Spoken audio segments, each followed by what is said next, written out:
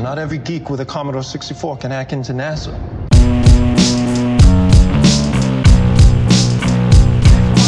This one's dedicated to all the hackers. Yo, even out, settle scores quick. A disaster. Bienvenidos al episodio número 6 de Infosec Táctico. Aquí con ustedes Carlos Pérez. Y me complace decir que tenemos con nosotros a Alex Ramos, el autor de Hacker Épico. ¿Cómo te encuentras, Alex? Muy bien, muchas gracias, Carlos. Qué bueno. Oye, Alex, la pregunta que le hacemos a todo el mundo. ¿Cómo fue que comenzaste en el mundo de la seguridad informática? Bueno, pues yo empecé por ahí por el 96 en IRC, y de aquellas el IRC pues era o sexo o hacking o Juárez, y a mí me dio por el hacking, no sé por qué, tenía 16 años, eso, el sexo me llegó un poquito más tarde. Y bueno, pues a partir de ahí, pues lo típico, IRC, empiezas a conocer gente, a quedar con ellos, te cuentan tu primer Linux, tus primeros pinitos, y bueno, pues ya la relación de amor hasta el día de hoy. Oye, algo que he notado es que la parte de seguridad informática es bien grande en España. Hay practicantes como tú, como también todos los del grupo de Security by Default. Está la parte de lo que antes era Informática 64, que ahora es parte de Eleven Path. Vemos muchos practicantes en España. ¿Alguna razón por la que tú creas que en España esta parte de informática haya crecido tanto, especialmente el lado de la seguridad, y que hayan tantos practicantes conocidos? Pues no sé, entiendo que ha sido un poco evolución, siempre ha habido gente, lo cierto es que en los últimos años hay gente muy buena y muy puntera, ¿no? Porque, no sé, hay grandes nombres españoles, me viene todo 48 bits, también gente realmente buena que está al día y en la última, ¿no? Un Fermín Serna, por ejemplo, que es yo creo que de lo top que tenemos ahora mismo y una de las personas que más admiro, y la verdad es que es un orgullo que poco a poco la gente se vaya metiendo y vaya destacando en este sector.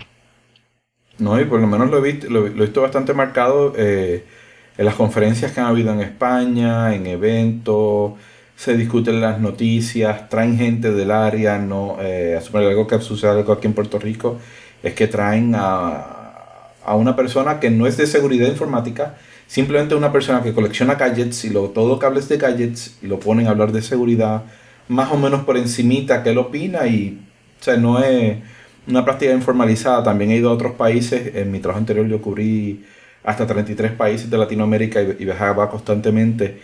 Y uno que otro, por ejemplo, Colombia está bien formalizada la práctica de seguridad, pero en muchos otros no. Y siempre me ha sorprendido lo que es Argentina y España, porque son los dos que es donde más yo he visto que se ha formalizado los practicantes de seguridad, y donde vemos más especialistas que comparten código, vemos su trabajo, vemos sus escritos, y se ve de una calidad muy buena. Sí, Ajá.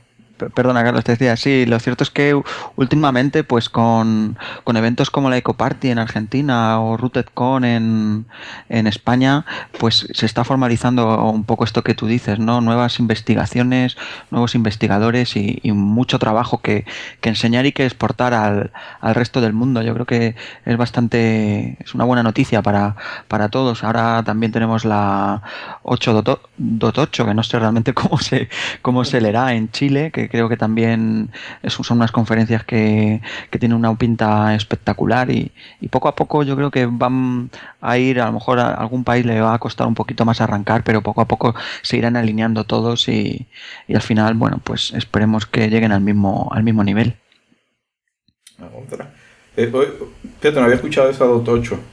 Esa es nueva para mí. H.8, imagino que será, son unas conferencias de Chile. Creo que mi compañero Lorenzo estuvo por allí el año pasado y me ha hablado bastante bien de ellas. Me ha dicho que vaya a un buen nivel y bueno, que lo pasó bien. Esto me recuerda, tengo que volver a invitar a Lorenzo para grabar, para ver qué nueva cosa ha automatizado o ha roto o ha hackeado utilizando Perl. Eso es lo más que admiro. Todavía sigue estando cuerdo y usa Perl. Bueno, Cuerdo no sé, lo que sí también lo tiene claro, vamos. Yo era del mundo Perl también, amaba sus expresiones regulares y las sigo amando y la migrar me está costando, vamos. Bueno, a mí yo prefiero Python, Ruby, PowerShell, C Sharp. Cualquier cosa que no sea Perl. No, yo creo que podría ser mi experiencia con Perl, de con la gente que he trabajado, lo he escrito tan feo. Sí, Y es una de las ventajas y inconvenientes. ha hecho unos hacks tan feos que después mantener el código. Lo usamos en el trabajo bastante. Y gracias a Dios, el jefe de research, el presidente de investigación, una de las primeras cosas que hizo era que todo su código era de él. Y entonces cuando empezábamos a añadir más empleados, que tuvieron que tocar entonces ese código, pero lo primero que dijeron, no, vamos a sentarnos señores y vamos a hacer una guía de estilo. Esta es la guía de estilo. Así quiero las funciones. Así me van a manejar los malditos arrays. Así me van a manejar esto otro. Y por lo menos tuvieras el código y se ve uniforme. No hay tanto hack. Oye, Alex, una de las razones por las que se te conoce mucho es por el libro, en adición a los blog posts que haces en Security by Default, es por el libro Hacker Épico. Cuéntame, ¿de dónde viene Hacker Épico? Bueno, Hacker Épico realmente iba a ser mi libro técnico de hacking. Lo que pasa es que, bueno, escribí como 4 capítulos con un libro clásico de Penetration Test, de cómo hacerlo, un poco metodología. Y en el 4.º capítulo, pues me di cuenta de que ese libro era infumable. Dije, esto, pero ¿quién se va a leer esto? Si además de que ya está documentado y escrito por 300 libros más antes y mejor que yo, no estoy aportando nada, va a ser un libro aburrido. Y con esta desilusión se lo comenté a un amigo, a Yago, también del blog, y Yago me dijo, mira, si escribes algo, lo primero es que tienes que disfrutar escribiéndolo. Si no estás disfrutando, olvídate porque lo que vaya a quedar va a quedar mal. Así que plantéalo de otra manera, puedes intentar escribir una novela y darle un carácter técnico, no sé, lo que sea, pero que disfrutes, que a la gente le guste, que se sienta identificada y que se lo lean de la primera página a la última. Así que con ese concepto me fui a mi casa, estuve dándole vueltas a intentar escribir una novela con matices de hacking y pues nada, me puse también a manos a la obra, página tras página. Volví a fracasar por segunda vez y después de 2-3 capítulos y una historia que no se mantenía ni tenía ni pie ni cabeza, dije, pero a ver, es que para escribir una novela hay que saber escribir novelas y yo sé de hacking, no de escribir. Ajá. Así que recurrí a otro de mis amigos, a Rodrigo, que es coautor del libro, y le pedí ayuda. Le dije, Rodrigo, vamos a ver, tú que eres una persona que se lee 4 libros o 5 libros al mes y te gusta tanto leer y te gusta tanto las novelas, ¿por qué no me ayudas a por lo menos definir la historia, ver cómo lo hacemos? Y le vi así interesado, me dijo, vale, me parece muy bien. Y dije, ¿qué narices? ¿Por qué no te escribes tú la parte de novela y yo la parte técnica? Y pues nada, con ese concepto, él dijo que se lo pensaba, a la media hora más o menos me llamó y me dijo que sí, que a mí lo que tú quieras, Alex, que me encanta la idea. Pobre hombre, no sabía lo que se estaba metiendo. No tenía mucha idea, pero bueno, sí que ha disfrutado. Él preparó un pequeño esquema de cómo se iba a componer, ¿no? Y me dijo, bueno, mira, esta va a ser la historia, pero me tienes que decir la parte técnica, pues cómo la vamos a sacar en esta historia, ¿no? Porque al final es una historia, pues un poco tipo policíaca, tipo negro, de policía, vaya, de investigación.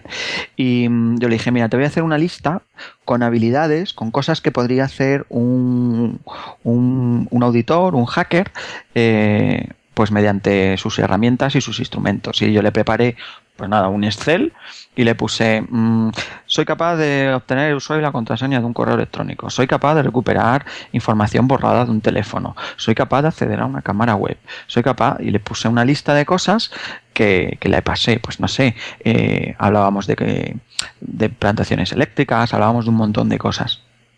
Él vio la lista, se quedó mirándola, luego me miró fijamente un rato, me dice, ¿de verdad puedes hacer todo esto? Y digo, bueno, eh, más o menos, no siempre exactamente así, pero sí se puede mostrar cómo se haría en un entorno idílico y perfecto de laboratorio. Y me dijo, vale, pues esto van a ser los poderes de nuestro protagonista. Y con ese concepto también de la lista de poderes, él los fue uniendo durante la historia. Entonces, bueno, no te estoy contando aquí, Carlos, todo el proceso, No, que no, no sé. por mí sigue Bueno, contándolo, de verdad que es sí, interesante. sigo entonces. Él elaboró la parte de novela y me dejaba escrito en cada uno de los capítulos, pues entre dos corchetes me ponía aquí va el poder de entrar en una cámara web y continuaba un poco la historia. Yo por detrás iba completando el libro y cada uno de los capítulos con el proceso técnico para poder hacer esa acción que él pretendía. Él necesitaba que se llevase a cabo un poder que le diese las imágenes de una cámara conectada a internet, pues yo explicaba el proceso técnico, pues con todas las herramientas e incluso pantallazos, parámetros, todo un poco todo el proceso técnico al más puro detalle montado en laboratorio, para que alguien que fuese del mundo técnico o que se estuviese iniciando le pareciese divertido y a la vez les despertase ese gusanillo que creo que tienen todos los hackers para seguir aprendiendo. Así que poco a poco fueron apareciendo capítulo tras capítulo y bueno, pues al final conseguimos terminar la historia. Oye, y cuéntame sobre él. ¿Cuál es el personaje principal de la novela? El personaje principal se llama Ángel Ríos, es un auditor de una compañía que se llama Épica, por eso el título es un juego de palabras, ¿no? Porque es por un lado la parte del hacker épico por las acciones que lleva a cabo y por otro porque trabaja para la compañía con este nombre. Y bueno, pues Ángel Ríos es un joven interesado por la seguridad informática y bueno, pues que tiene un amigo, Marcos, que le va a ir ayudando a resolver pues distintas aventuras, siempre tirando mano de un teclado o de sus conocimientos técnicos en hacking. Entonces, en la historia, según lo que vi, también es que hay romance, hay trama. ¿Cuál es un pequeño resumen de la historia, pero sin contar el final de la misma? Sí, sí. No me voy a cargar el libro, no te preocupes. Ok. La historia, bueno, por la sinopsis podríamos decir que trata sobre el amor platónico de Ángel Ríos, el típico amor de instituto que todos hemos tenido, que le pide ayuda, recordando que era un pequeño friki ya cuando era joven, y le solicita un favor para que le ayude a sacar el contenido de un pendrive, un misterioso pendrive que le entrega a Ángel Ríos. Ángel, que sigue enamorado de esta chica, pues no ve otra opción que aceptar la petición y bueno, pues entre su curiosidad y tratar de ayudar a su amiga se va a ver envuelto en una trama compleja donde, bueno, pues al final hay un poco de todo, vamos, hasta asesinatos, vaya.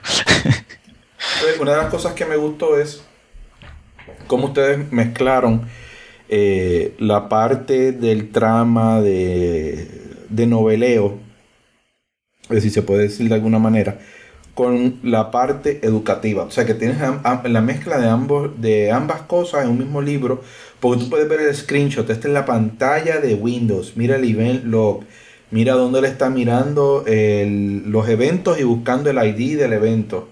O sea, que cualquiera que una persona técnica lo puede ver, una persona no técnica podría aprender del mismo bastante.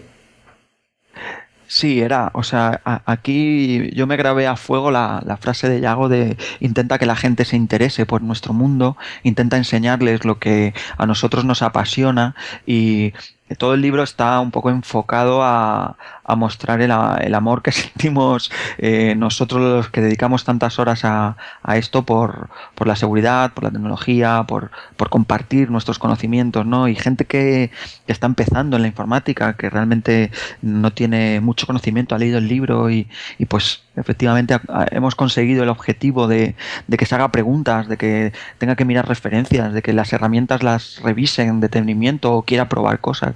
y que se plantee algunas cosas que de alguna u otra manera a lo mejor no se hubiera planteado.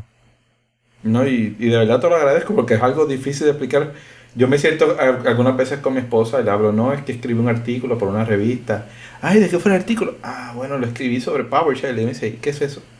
Yo, no, es que es una línea de comando de Windows, eso. Qué aburrido. Y yo, ok. Entonces, pues me preguntan, ¿a dónde vas? No, va a presentar una conferencia sobre qué. ¿Y cuál es el título? Hacking and Abusing Active Directory. ¿Y qué es Active Directory? Ay, Dios mío. Y aquí Un lío. tú sabes, entonces, ¿pero por qué llevas tantas horas ahí pegado a la computadora?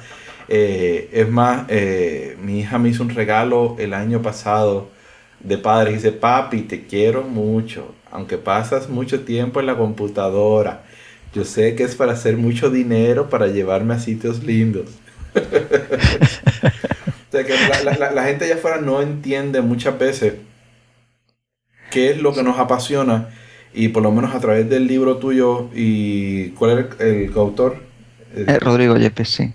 Y Rodrigo, una de las cosas que uno puede explorar es el sentido de aventura que nosotros siempre tenemos según vamos buscando dentro de la máquina y vamos buscando todos esos artefactos escondidos, usando una palabra de forense, los artifacts. Estamos buscando todo aquello dentro de la máquina y dentro de la red y dentro del network que nos apasiona, y es un sentido de aventura, un sentido de descubrir, y es como cuando uno viaja a otro país y va a la plaza y uno ve las iglesias, uno ve los edificios históricos, uno ve los campos de batalla, si hubieron guerras en el mismo, uno ve la gente, uno ve la comida, es un sentido de descubrimiento, y lo vemos también en esta parte del libro, donde tú ves cómo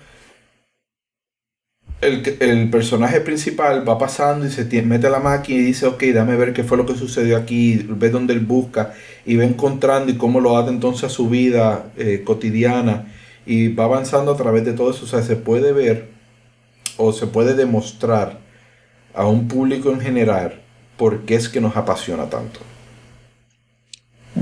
Eso es. Rodrigo además estuvo muy acertado porque él comparaba a nuestro protagonista con Sherlock Holmes. Siempre que le han preguntado lo ha dicho, ¿no? Dice, nosotros necesitábamos un personaje que fuera avanzando y descubriendo misterios utilizando unos conocimientos que hubiera adquirido pues con métodos científicos, ¿no? Igual que Sherlock Holmes era muy bueno con las ciencias forenses y las utilizaba para ir avanzando a lo largo de la investigación, pues Ángel Ríos, nuestro micro Sherlock Holmes, porque por supuesto no son comparables, pero en el concepto trata también de resolver misterios e ir avanzando con técnicas que en ocasiones son sencillas y bueno, lo va a entender cualquier lector, y en ocasiones pues se complican un poquito más según va avanzando el libro para aquellos lectores que bueno, pues que se dedican también a la seguridad y quieran pasar un rato entretenido, les aporte algo, ¿no? Que no sea simplemente un libro entretenido, sino que también intentamos llegar a todos los públicos. Oye, cuando escribieron el libro, ¿esto fue algo que ustedes tuvieron que venderlo a 0x World, o fue algo que simplemente se lo comentaron, lo mencionaron y fue aceptado de inmediato? Pues lo cierto es que fue curioso, porque yo me comprometí con Chema a hacerle el libro de hacking que él quería, porque dice, bueno, tú que llevas 8 años haciendo hacking y gestionando un equipo tan grande, escríbeme algo de hacking. Y yo, sí. Habían pasado 3 años y después de todos mis intentos fallidos por escribirlo no habían tenido éxito.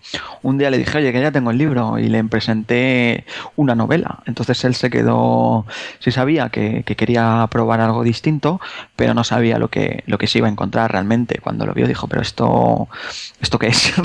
Esto no es lo que habíamos hablado.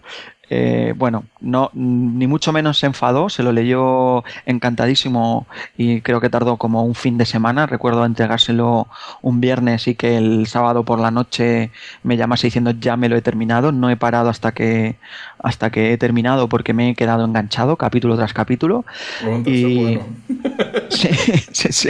Digo, bueno, eso me agrada que mi editor haga eso. Y él se enamoró rápidamente de Hacker Epic científico y bueno, pues gracias a Dios ha sido un proyecto que un poco alocado porque el formato es distinto y trata de ser original, pues al final los resultados están siendo muy positivos. Okay. Entonces me comentaste que estás trabajando en la segunda parte. Sí, la historia continúa, no hemos querido cerrar el personaje porque nos ha dado mucho juego, tanto Ángel como Marcos, su fiel amigo, y bueno, pues en la segunda historia que te puedo avanzar muy poquito, estamos en ello todavía, pero sí te puedo decir que en esta ocasión va a ser Marcos el que pida ayuda a Ángel y bueno, van a verse envueltos en otro curioso caso que tendrán que resolver. La parte técnica tendrá el mismo enfoque, en algunas ocasiones llegando al más bajo nivel. Queremos que Ángel explote alguna vulnerabilidad, como hacía en otras ocasiones, que haga algún desbordamiento de memoria, que haga alguna cosa un poco más chulilla y bueno, pues si por el medio sacamos alguna vulnerabilidad no conocida, pues mejor. Casi más nos divertimos mientras lo escribimos. Entonces ya ustedes están entrando en el mundo de Mark Rusinovich con sus 3 libros, con Zero Day, Trojan Horse y ahora el próximo que sale de él. Hombre, ojalá estuviéramos en el nivel de Mark, pero bueno, sí somos unos pequeños aprendices, aunque sí creo que yo no he leído ninguno de sus libros, sí que he leído varias críticas. Él tiene matices técnicos más que ser nosotros es que realmente la parte técnica bajamos no a muy bajo nivel porque no es que sean cosas complejas, pero sí que pues eso, mostramos pantallazos comando por comando, tratamos de explicar un poco todo el proceso en su más puro detalle para que, bueno, pues quede esa parte didáctica del libro, ¿vale? Entonces, yo creo que el enfoque el nuestro es parecido, pero no es exactamente el mismo. Okay. No, y yo leí ambos libros y en uno de ellos tuve el placer de ser uno de los technical reviewers en el caso de Trojan Horse. Y se nota la evolución dentro del mismo. En el mismo él fue más técnico que en desarrollo de historia. En el segundo fue más desarrollando la historia que en el aspecto técnico. La parte técnica la atenuó bastante. En el caso de ustedes, ¿cuáles han sido como que las lecciones que aprendieron del primero, que van entonces a aplicar para el segundo? Pues yo creo que vamos un poco en su línea. Lo que nos hemos dado cuenta es que, de hecho, nos pasa ya en el propio primer libro. Empezamos más fuerte técnicamente, nos metemos más en detalle y poco a poco dejamos fluir más la historia y aunque la parte técnica se sigue contando, se cuenta de una forma más fluida y mejora el ritmo del libro porque si no el lector está entusiasmado avanzando en la historia y de repente se encuentra con un script que tiene que entender o que va a medio leer y como que le corta un poco el ritmo, ¿no?, de lectura. Entonces en esta segunda parte vamos a intentar mantener el ritmo que se adquiere en la segunda parte del primero. Vaya, el primero, los últimos capítulos o por lo menos la última mitad tiene mucho más ritmo y queremos mantener ese ritmo. Además tenemos la ventaja de que tanto Ángel Ríos como Marcos y Yolanda, su amada, pues ya son personajes conocidos y no tenemos que presentarlos. Entonces vamos a empezar muy fuerte directamente, asumiendo que todos los lectores han leído la primera parte y van a continuar con la segunda. Okay. ¿Y esto es algo que piensan hacer tipo trilogía o sería pues algo que van a ver según pase el tiempo cómo lo van a ir trabajando? Yo creo que no, que nos vamos a quedar en este segundo. Lo cierto es que cuando terminamos el primero, el peso que nos quitamos de encima, yo sentía que había adelgazado 40 kilos y que iba flotando. Después de que me llamara Chema casi semanalmente preguntando ¿dónde está mi libro? Que es una frase que he oído unas cuantas cientos de veces y ahora otra vez la vuelvo a es cada vez que hablo con él. Entonces es es bastante es bastante responsabilidad tener que escribirlo. Vuelvo a estar agobiado porque es difícil sacar tiempo. No me dedico a escribir libros económicamente hablando. Por lo menos a este nivel no da ni para vivir 2 meses, vaya, o sea, lo hacemos por puro ocio, amor y diversión. Ujú. Y bueno, pues en principio, ya te digo, nos quedaremos en esta segunda parte. No descarto que haya un tercer libro que pueda o no estar encadenado o no. Vamos, que no lo sé. La realidad es que a mí me gustaría cerrar la historia, que no me pregunten dónde está la continuación, porque a día de hoy todavía muchísima gente, cada vez que me ve, me dice ¿para cuándo la segunda parte? ¿Qué pasa con Hacker Épico 2? Son frases que oigo demasiado ya y que no quiero continuar oyendo. No, eso pasa. Eso, Sí. ya por lo menos nota a mí mismo. No ofrecerle escribir un libro a Chema. Me va a llamar todas las semanas. Sí, es posible, es posible. Es gratificante terminarlo, pero el proceso es duro. No, sí, yo tristemente lo más que he hecho a nivel de libro es ayudé en uno, en el de Metasploit for Pentesters, que fue de Dave Kennedy de No Starch, y ahora estoy tratando de negociar un segundo y de verdad estoy preguntando, ¿de verdad me quiero meter en esto otra vez? Bueno, Y ahora yo te animo. tengo la gente de Manning también, de Manning Publications, dicen, no, tú serías excelente para un libro de Metasploit. Y yo, no. 2 libros. No, todavía no sé si va a ser uno y me voy a tirar a 2. No. Es verdad que hay que mirarlo porque es que uno tiene que sacar el tiempo todos los días para escribir un capítulo, o escribir, o modificar un capítulo, o añadir una sección, o añadir una continuación a la historia. Y la historia tiene que tener fluidez, ser continua. Tú sabes, no que de momento está en un país y al otro día está en otro y tú dices, ¿cómo llegó de este a este otro? O cómo llegó de estado de ser feliz a estar triste, o de ser feliz o estar molesto. Y tienes que darle la continuidad. Y continuidad no tan solo al personaje principal, sino también a los personajes de apoyo que están como parte de la historia. Y no es fácil. Y en mi caso, gracias a Dios, es técnico. Los que yo estoy trabajando. No me quiero... me ha corrido por la idea, te voy a ser sincero, cuando vi Hacker Épico, me sentí un tanto inspirado como para escribir un libro parecido, pero en inglés. Y de momento, como mientras más lo pienso, como que más me trato de convencer de no hacerlo, pero de verdad que es tentador. Es tentador, porque de verdad que es algo que me ha gustado y lo hemos visto que por lo menos en castellano yo creo que el libro de ustedes es el único.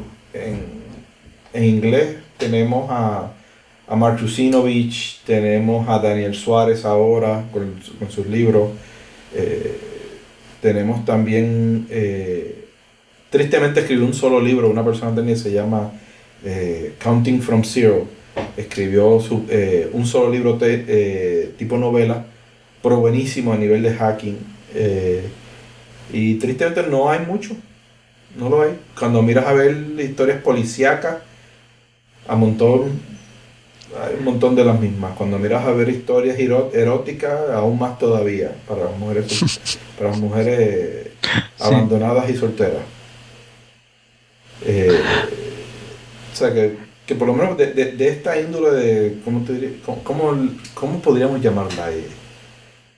Techno thrillers. Techno Thriller, suena muy bien. A mí me gusta. TT, Techno Thriller. Exacto. Por lo menos de esta serie tipo Techno thrillers, no hay mucho. No hay mucho, es un campo a explorar y a la gente le gusta. O sea, nosotros estamos asombrados, vamos, de la reacción de la gente, de lo que les ha gustado, y es algo que también, joder, pues después de haber dedicado tantas horas, que se agradece, ¿no? Que digan, mira, a la gente esta idea y este formato les gusta y se leen el libro desde la primera hasta la última página y no lo utilizan como libro de referencia, ¿no? Que también era uno de mis miedos. Yo no quiero un libro que alguien cuando tenga un problema diga, me lo miro en el libro o tiro una query a Google y busco algo similar. Queríamos algo que, joder, alguien se sentase y dijese, a ver, página 1 y no me voy a soltar hasta que esté leyendo fin o lo que venga en la última página. ¿No? Y entonces, en adición a la novela, tú también escribes artículos para Security by Default. Cuéntame sobre Security by Default. Yo sé que nosotros habíamos entrevistado ya cuando éramos Paul.com, pero ahora que somos Infosec Táctico, cuéntame, ¿qué es Security by Default? ¿Qué es sobre los que escriben? ¿Quiénes lo componen? Pues bueno, Security by Default es un blog en el que estamos varios editores y luego colaboran montones de personas que tienen interés en publicar algún artículo. Y bueno, pues nuevamente la mano de mi querido amigo Yago fue el que me empujó a colaborar con él en este proyecto. Que bueno, pues ya tiene, no sé, 5 años me parece de antigüedad, ya nos hacemos viejos, creo que empezamos en el 2008. Bueno, pues desde entonces hemos estado publicando y bueno, pues estamos, que debería decirme el último, Lorenzo, José Antonio Watts y el propio Yago, más luego la cantidad de gente que quiere ir publicando artículos. No tenemos un formato demasiado definido, sí que queremos ser también algo originales, no haciéndonos eco o por lo menos demasiado eco de noticias de actualidad y siempre publicando cosas alternativas, ¿no? Que no estén en otras fuentes, pues ya sean o de investigaciones propias o de alguna herramienta o algún planteamiento, o entrevistas. Bueno, no sé, aquí hemos entrevistado a gente bastante importante, ¿no? Creo que hasta Lorenzo te entrevistó a ti y gente, pues bueno, pues de tu talla, ¿no? Luego, pues también tenemos una sección donde vamos publicando noticias todas las semanas. También hacemos review de películas que tengan relación con hacking, otra sección de hackeos memorables de cosas que han pasado históricas y que han tenido alguna relevancia o que fueron impactantes por algún motivo. Y bueno, pues no sé, tratamos de darle también una vuelta al mundo de los blogs, saliéndonos del esquema de noticia que se hace eco de la última nota de seguridad o de la última técnica de explotación en base a eso, a posts más originales.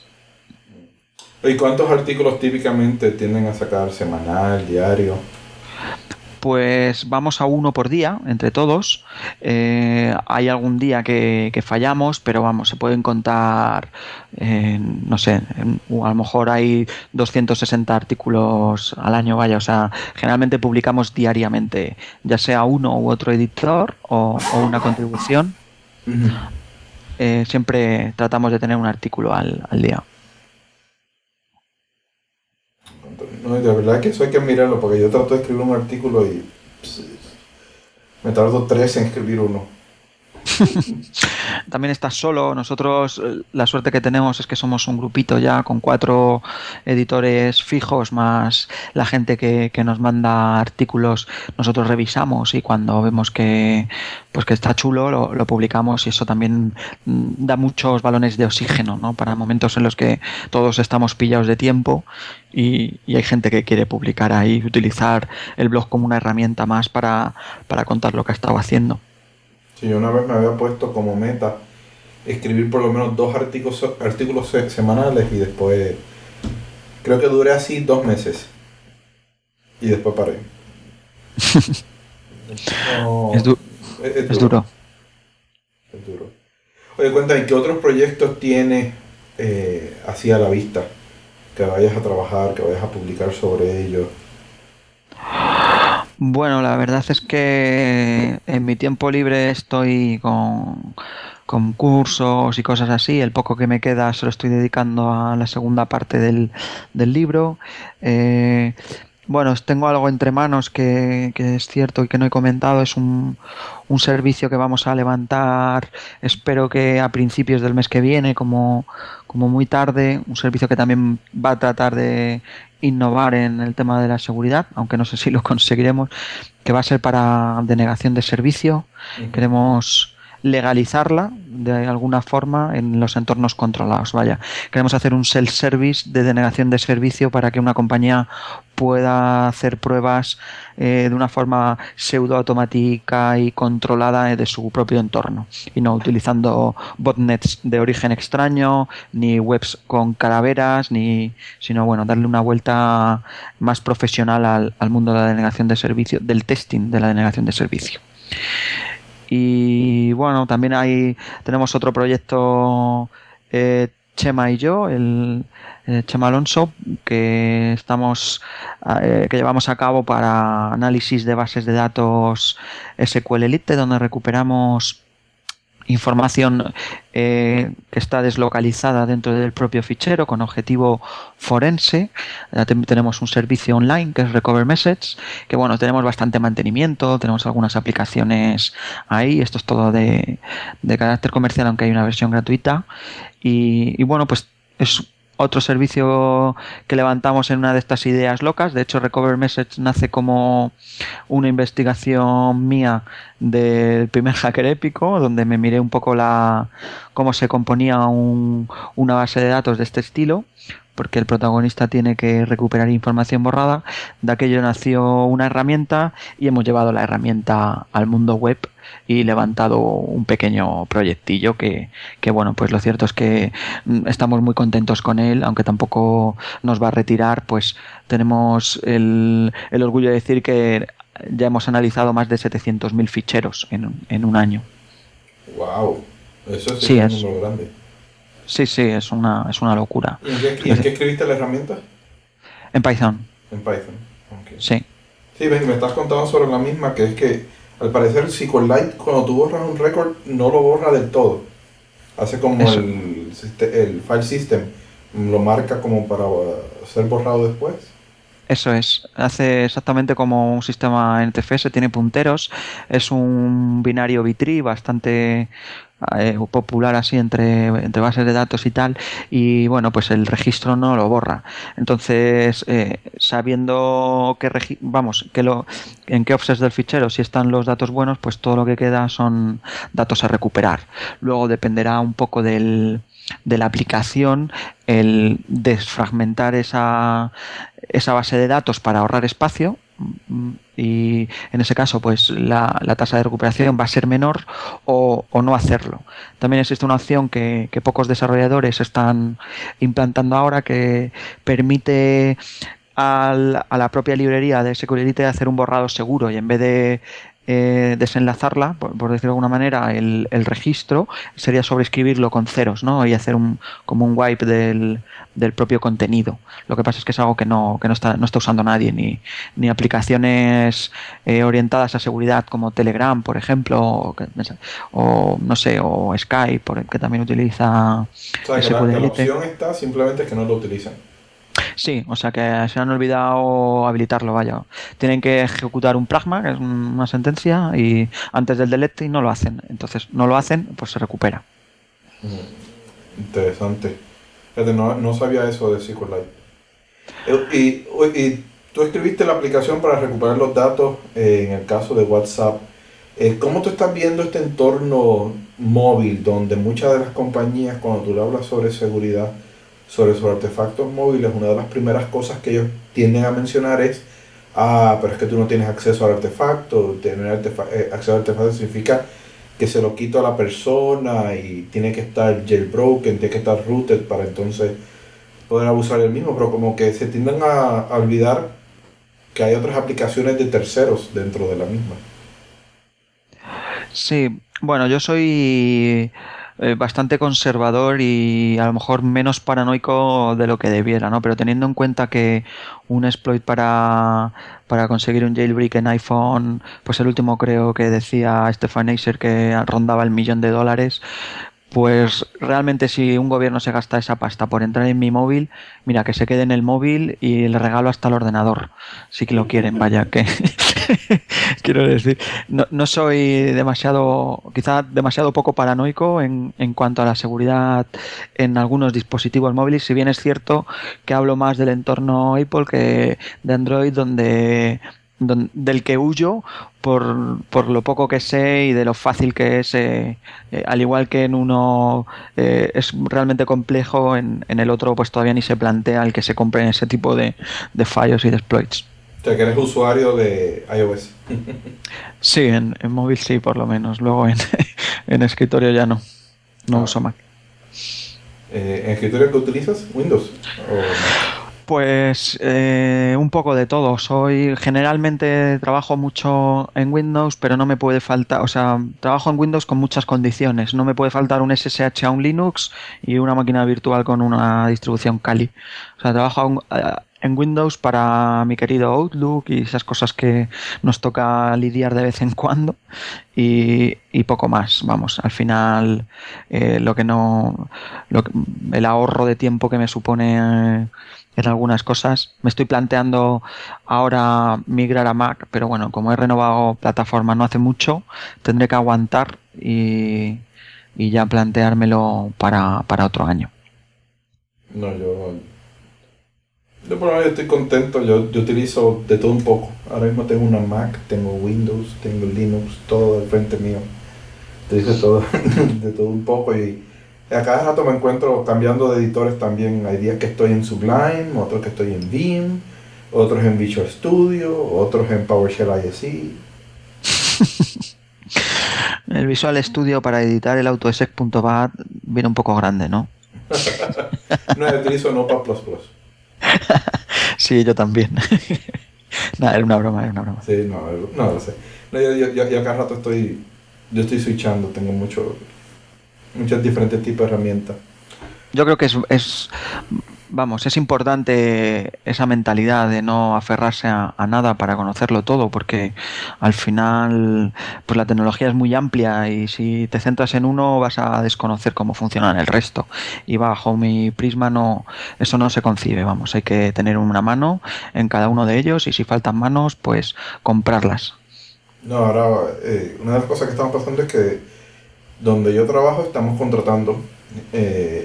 Yo soy gerente y tengo ahora mismo debajo de mí, yo diría que 4 plazas abiertas. Y conseguir gente cualificada que tenga esa misma mentalidad es bien difícil. Me han llegado gente que o son todo Windows o nada, o son todo Linux o nada. Un pobre hombre que me da lástima me vino que era todo HPUX o nada. ¿De dónde se había caído? No sé. Está en sus 50 y algo, pero...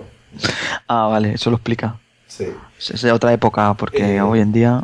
No, y en el campo de la seguridad se trabaja con todo, pero al menos en mi trabajo, un día puedes estar trabajando con Windows, otro día puedes estar trabajando con cualquier usuario de Unix, o como con cualquiera de las otras distribuciones de Linux, y en Windows con cualquiera de los sabores de versiones de Windows también.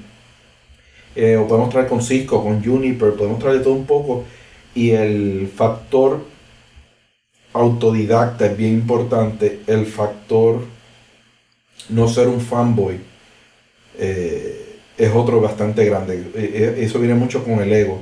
El ego nos lleva a mantenerlos en aquellas áreas donde nos sintamos cómodos y no a las áreas donde... Y ignorar donde no seamos muy cómodos, muy diestros. Ya una vez lo echamos como que un poquito hacia el lado y nos damos cuenta de nuestros fallos, estamos abiertos a crítica, pues ya sabemos dónde irnos a estudiar y dónde irnos a practicar. Y en el caso mío, que contratamos son reverse engineers, son tan y tan pocos los que hay afuera. Claro. Y hay que pelearse para las plazas. Me peleo contra un Cisco, me peleo contra un Symantec, me peleo contra un McAfee. Nos peleamos entre todos por los poquitos reverse engineers que hay allá afuera. Y lo mismo pasa cuando tienes un sysadmin que sabe de networking, que sabe de ambas cosas. Tampoco los hay, porque tú lo que ves es un tipo de, no, yo soy de redes.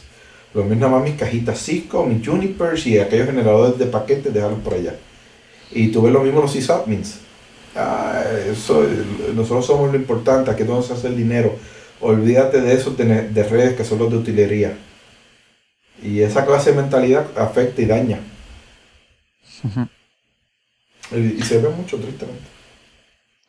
Bueno, eso al final son gustos y perfiles. Yo estoy un poco más alineado contigo y si hoy tengo Cisco y mañana puedo tener Juniper, mejor. Y si mañana me lo cambian a un F5, mejor. Y si me quedo con ganas de haber probado más el primer Juniper, pues es que mejor todavía.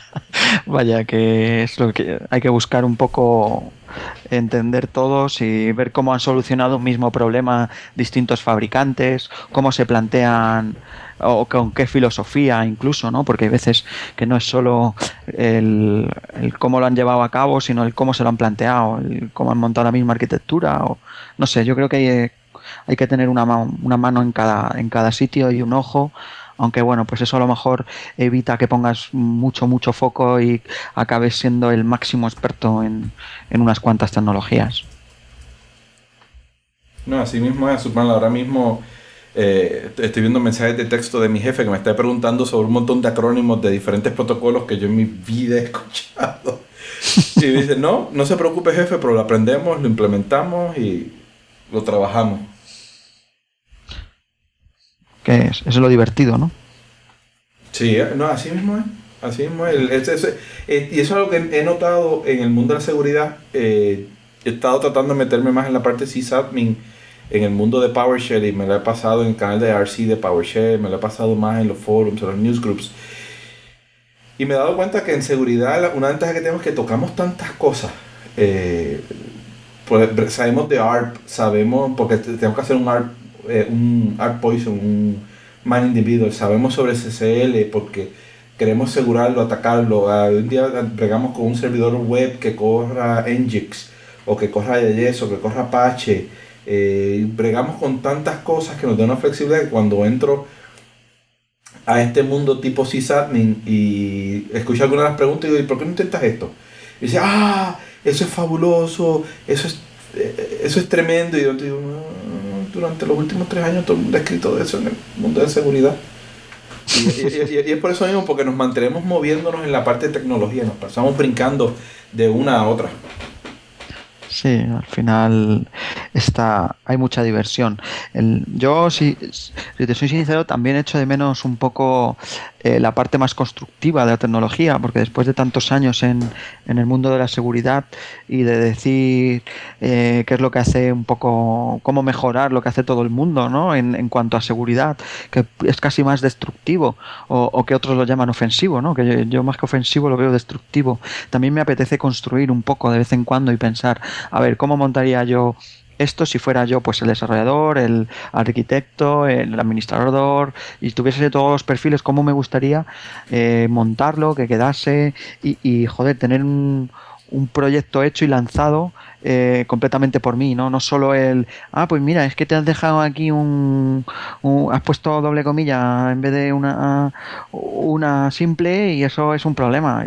Y joder, Sí, no, y eso es algo que no lo estamos viendo en el mundo de la seguridad, porque también unas cosas que vemos es que lo que estamos teniendo son tool jockeys, tú sabes, gente que lo único que saben en su vida es correr Metasploit o correr una herramienta en cierta manera. Ok, dime ahora cómo yo aseguro esto. No sé, eso es trabajo del cliente. Entonces, pero ¿cómo va a ser? Si tú eres el experto en seguridad o eres el especialista en seguridad, se supone que tú sepas decirme cómo asegurar la mierda esta, no solo cómo romperla. sí. Y tristemente muchas de las generaciones nuevas versus las generaciones viejas, y cuando digo viejo, todos aquellos que estamos 30 años para arriba últimamente, lo que hemos notado es que nosotros venimos de un tiempo donde el hacking era compartir. Compartíamos información, averiguamos cómo las cosas trabajan en su totalidad, y entonces lo que nos motivaba era eso. Hoy en día hacking se ha vuelto cómo rompo la seguridad de un sistema, cómo la violento, cómo me meto y empiezo a abusar de la misma. Y cuando tú le preguntas, ¿pero sabes cómo trabajar? No. Solo sé que si corro esta herramienta con estos flags, me hace esto. Y pasa, y algunas veces, y todo depende del carácter de la persona, cuán dispuesto esté a realmente a ser especialista en su área. Que o lo va a hacer simplemente por la joda o lo va a hacer en serio. Y es triste que hay más por la joda que en serio. Que solamente hay gente que solamente sabe correr herramientas y no sabe hacer más nada. Y como tú, una de las cosas que me he estado dedicando desde el año pasado ahora es más a la parte sysadmin. Aprender cómo se monta, porque llevé mucho tiempo en la parte ofensiva y al igual que tú me sentí como que estaba contribuyendo más al problema que a resolverlo. Y lo vemos en las presentaciones, en las conferencias. Tú vas a DEF CON, tú vas a DerbyCon, a Eco Party, a Infiltrate, vas a muchas conferencias y ves algunas de las presentaciones que el presentador o el ponente, todo lo que está hablando es cómo yo rompo la seguridad, cómo me meto a un sitio y bien poco. Tú le preguntas y cómo lo puedo resolver, cómo lo mitigo. Ah, no lo he investigado aún. Es una contestación que he recibido varias veces. Sí, ese es el problema, ¿no? A mí me pasó, yo el otro día entré entre comillas en cólera, porque bueno, realmente tampoco es que me importe tanto, vamos, pero hacía referencia a cómo me paso Emmet, cómo pisoteo Emmet, bypaseando Emmet y ves un montón de artículos de cómo saltarse Emmet. Coño, si sabes cómo saltarte Met, ¿por qué no haces un parche? ¿Por qué no dices cómo se puede solucionar o qué otras formas de mitigar ahí lo que tú estás investigando? Si es que en el fondo no hay interés, parece que hay menos dinero en la mesa para defender que para atacar. Y bueno, pues eso es un poco, no sé, traumático. No, y lo que no se dan cuenta es que también están ayudando a que la seguridad de ellos mismos sea violentada. Sí, efectivamente. Por lo más seguro tú vas a tener tus credenciales. Me sorprende, hace poco hubo un practicante de seguridad, que no voy a mencionar su nombre, el cuyo cual hackearon un forum donde él era miembro y el tipo se le puso las cosas bien feas. ¿Por qué? Porque está usando el mismo password en todos sitios. Se le metieron al Facebook, se le metieron al Twitter, se le metieron al email, se le metieron por todos lados. Porque el forum utilizó el mismo password para todo. Bueno, eso, error de novatillo, ¿no? El problema es que este no es un novatillo, es un senior red team, qué sé yo qué, madre, el título larguísimo. Ya. Bueno, que tire la primera piedra al que no ha reutilizado una password, ¿eh? Yo... No, y a mí no es fácil, yo utilizo KeePass y con todo eso reutilizo siempre tres diferentes passwords, por lo Dependiendo menos de la... en un Sí. 15, un 20% de las páginas en las que tengo membresía he reutilizado el password. Y después como al mes, 2 meses me da como que cargo de conciencia y abro KeePass y digo, ok, genérame uno, dame intentar, dame cambiar. Sí, sí, el problema no es... El problema es que tienes que entrar a cada una de las web. Yo no sé cuántas, como se oye por ahí, cuántas identidades me he abierto por ahí con contraseñas completamente tontas y que dices tú, joder, es que ahora si lo pienso, vete a saber tú la de miles de sitios que me he podido registrar en todos estos años que pueden tener 300 millones de vulnerabilidades. Lo que sí es cierto es que los servicios críticos más personales, ¿no? Pues el correo, la banca, el no sé qué, pues siempre vas a tener una contraseña distinta y específica para ese. Pero servicios ponzoñosos por ahí que son foros que te has registrado para algo o servicio, no, ahí mira, cógete mi password, imprímetela y te haces un póster con ella si quieres y mi foto. Ujú. No, y se ve mucho. A mí me ha pasado hace poco, se metieron en Kickstarter y yo, ese no lo estoy usando. Se metieron a LinkedIn, ese no lo estoy usando. Se metieron a un forum de parte táctica que yo participo mucho y entonces dije, ese lo tengo en 4 sitios más, espérate. Vale. Sí, tuve que cambiarlo. Bueno, Alex, de verdad, todo un placer haberte tenido. Gracias por aceptar la entrevista. Sé que llevamos ya como un año cuadrando la misma. Sí, ha costado, ha costado. Sí, no fue sencillo. Pero de verdad que te agradezco tu tiempo y te agradezco haber estado disponible. Aquellos que te quieran seguir tu trabajo, ¿dónde pueden encontrar el mismo? Bueno, pues estoy en mi Twitter con @ramosf y bueno, pues en el propio blog Security by Default siempre van a encontrarnos presentes. Gracias. Bueno, señores, aquí al final del podcast y le damos las gracias a Alex. Muchas gracias, Carlos. Prove it or you forfeit. Got my C64 and we blew it into orbit. M Bison with 8 straight perfects. Overbold emotions make hate break circuits. In case you heard, it's a name fake service. Optimize our runtime to escape verdicts. Got an integer scope flow that they can't sign. Passing code, didn't sanitize command lines, landmine. So before they'll see me after, I'm advice star, courage, woke plus velociraptor. Don't prove we're human unless we really have to. My team built schemes that destroy, recapture. Hate what they see. Finish this chapter. By the way, we're not any geeks, we hack into NASA. Drink all the booze, hack all the things. Drink all the booze, hack all the things. Drink all the booze, hack all the things. Got this vodka and this Red Bull, they still give me wings. So we drink all the booze, hack all the things. Drink all the booze, hack all the things. Drink all the booze, hack all the things. 0 through 3, we're in every single ring. I'm just waiting till my BlackBerry dies, cause I'll replace it with the Raspberry Pi. Don't compare to this track, it makes everything they said dull. Neutralize any threat, turn Red Skull to DevNull. They killed virus writers that we mentioned, but instead they ascended to the VX heavens, then reincarnate as live wires. Still inside we hide ciphers and sign device drivers. Which school will we hit next? They didn't learn the format, so we've got a print F. Next step is a chin check. Freestyles that I spit best, they didn't decrypt yet. I crush internet MCs and rhyme battles. Get your Wi-Fi tackled, hacked by Pineapple. I don't think you'll like my Snapple, cause I popped it with vodka in a cyanide capsule.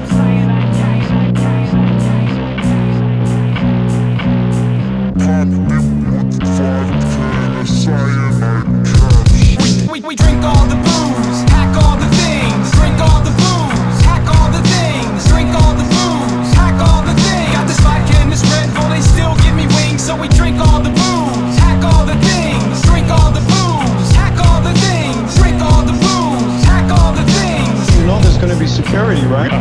First we drink all the booze, then hack all the things. Then backdoor the firmware on anything you bring, regardless of the hardware, service or encoding. Connected to the internet and someone's gonna own it. This is for the pirates that clap and love the sound. Attacking from the cloud, then we're back in underground. There's no masking from us now. We pop Tor nodes around the globe, track and hunt you down. Hacked on schedule, add it to your calendar. Devices online, here comes another challenger. State infiltrated, so undercover. This is for my comrades who stare at the debuggers and trace every buffer. Examining the code flow, haven't been to sleep, better pop another no-dose. I think I'll need a planet-sized urn, cause some men just wanna watch the world burn. Your turn. Stay out of jail. Technologically possible, yeah. Drink all the booze, hack all the things. Drink all the booze, hack all the things. Drink all the booze, hack all the things. Got this vodka and this Red Bull, they still give me wings. So we drink all the booze, hack all the things. Drink all the booze, hack all the things. Drink all the booze, hack all the things. 0 through 3, we're in every single ring. I mean, these servers have more firewalls than the devil's bedroom. Hack all the things. Drink